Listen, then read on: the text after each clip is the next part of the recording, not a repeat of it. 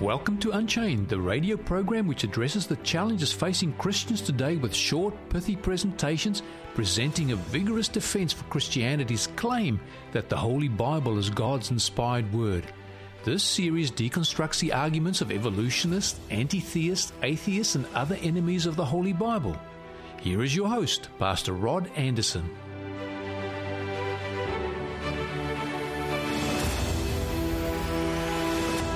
Hi, I'm Rod Anderson.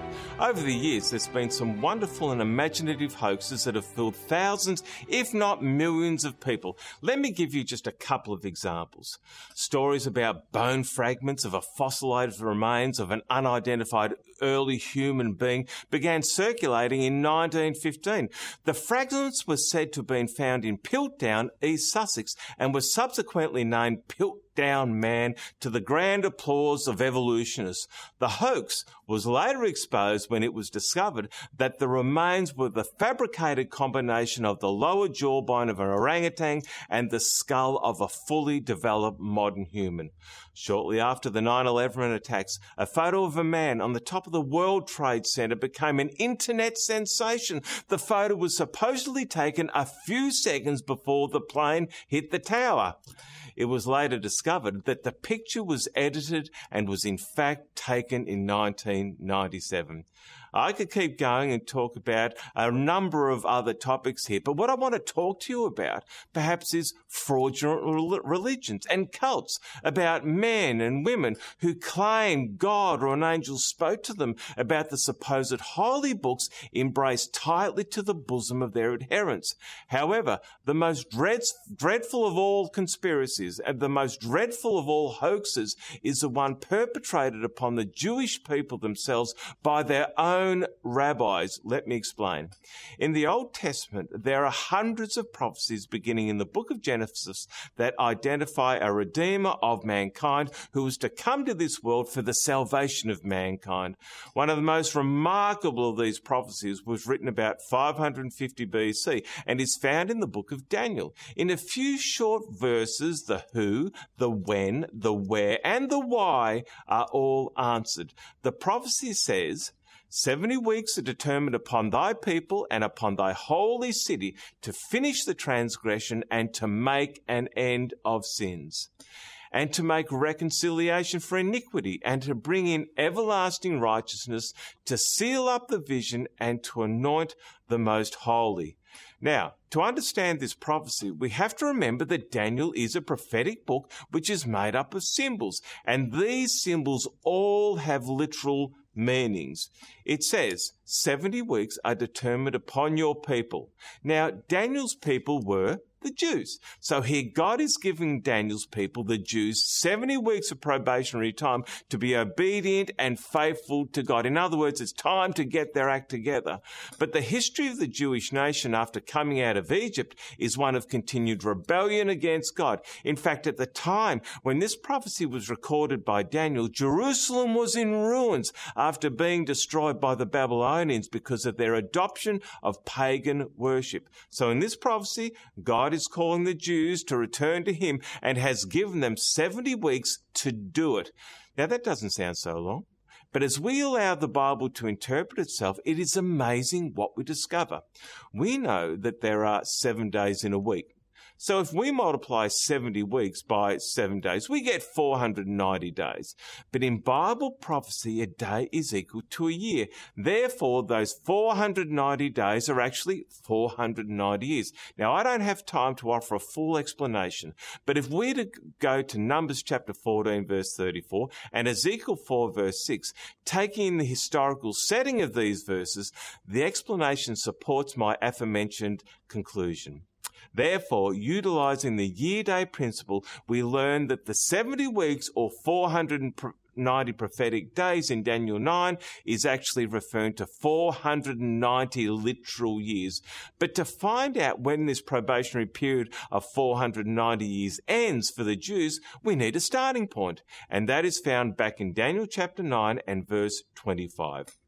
Know therefore and understand that from the going forth of the commandment to restore and to build Jerusalem until the Messiah the Prince shall be 7 weeks and 62 weeks.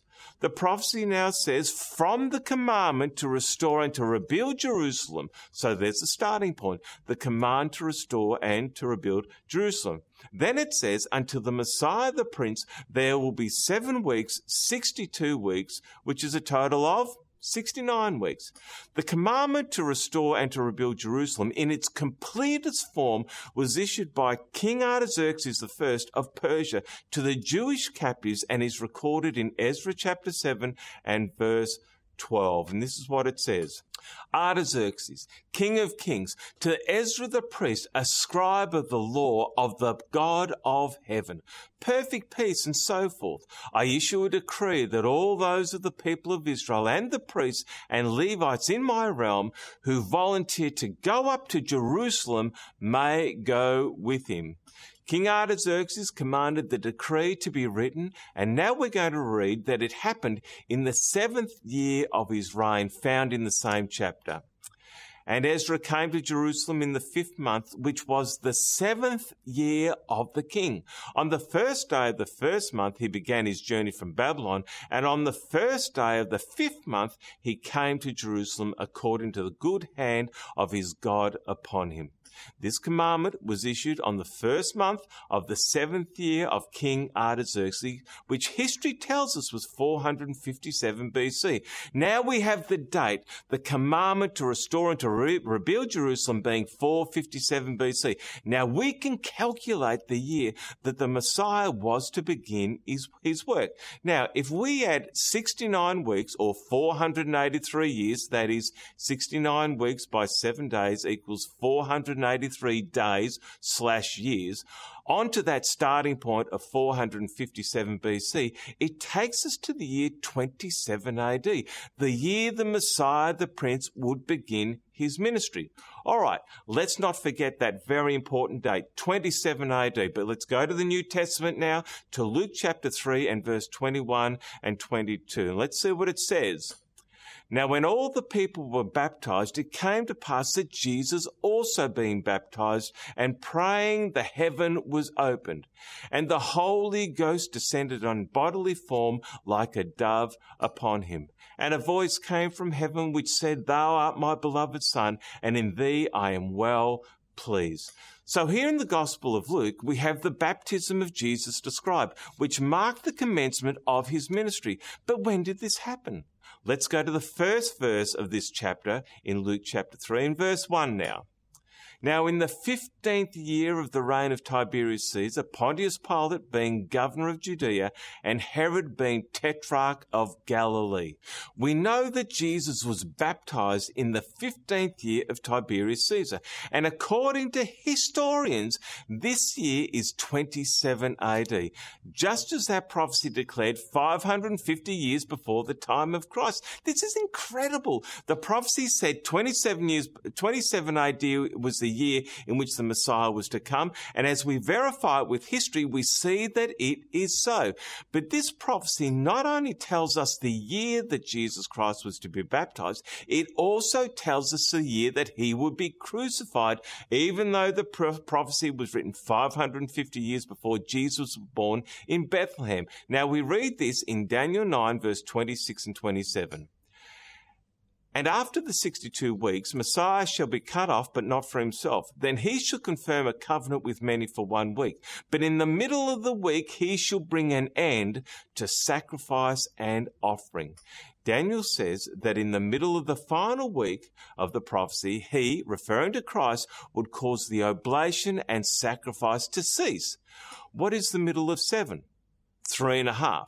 The middle of the last week of this prophecy would refer to 3.5 years. And if we add 3.5 years to 27 AD, it takes us to 31 AD, the very year the Messiah was to be cut off, the very year Jesus was crucified. This amazing prophecy of Daniel not only gives the world the exact year the Messiah would commence his work, but it also gives us the exact year the Messiah would be crucified. And as we line up this prophecy with history, there is no doubt that Jesus Christ is the Messiah which the Jewish prophets of old prophesied of.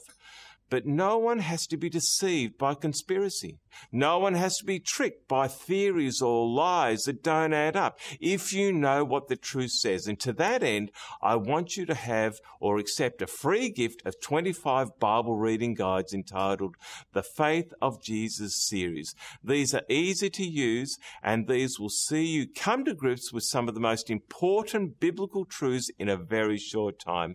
And to receive these, all you have to do is send me an email with your name, postal address and phone number to info@theorchardmelbourne.org.au. That is info@theorchardmelbourne.org.au, or go to our website, theorchardmelbourne.org.au, and go to the tab marked Contact Us, follow the prompts, and we will have them in no time at all out to you, no matter where you live in the world. Well, that's it for now. I look forward to being with you next time. Remember, the truth has nothing to fear from investigation. I'm Rod Anderson. Goodbye for now.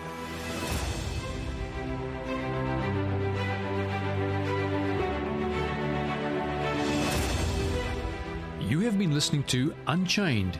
We look forward to your company here next time on 3ABN Australia Radio as we continue this series with Pastor Rod Anderson.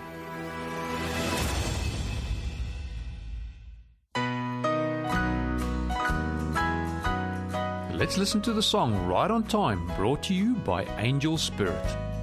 They sent for Jesus, your friend's about to die, but tarry, he's still on behind. So they laid Lazarus in a tomb and said their last goodbyes. Then coming down the road was Jesus, right on time. Just hold on, my child, because he's not so far away, and he knows your needs before you pray. So when your feet are weary from the mountains you have climbed, look ahead, here comes Jesus, right on time. I've struggled through life's deserts, they were so hot and dry, till it seemed all hope was gone and I would die. Then I wondered, where was he? Is he still a friend of mine? Then coming down the road was Jesus, right on time. Just hold on, my child, because he's not so far away, and he knows your needs before you pray. So when your feet are weary from the mountains you have climbed, look ahead, here comes Jesus, right on time. Look ahead, here comes Jesus, right on time.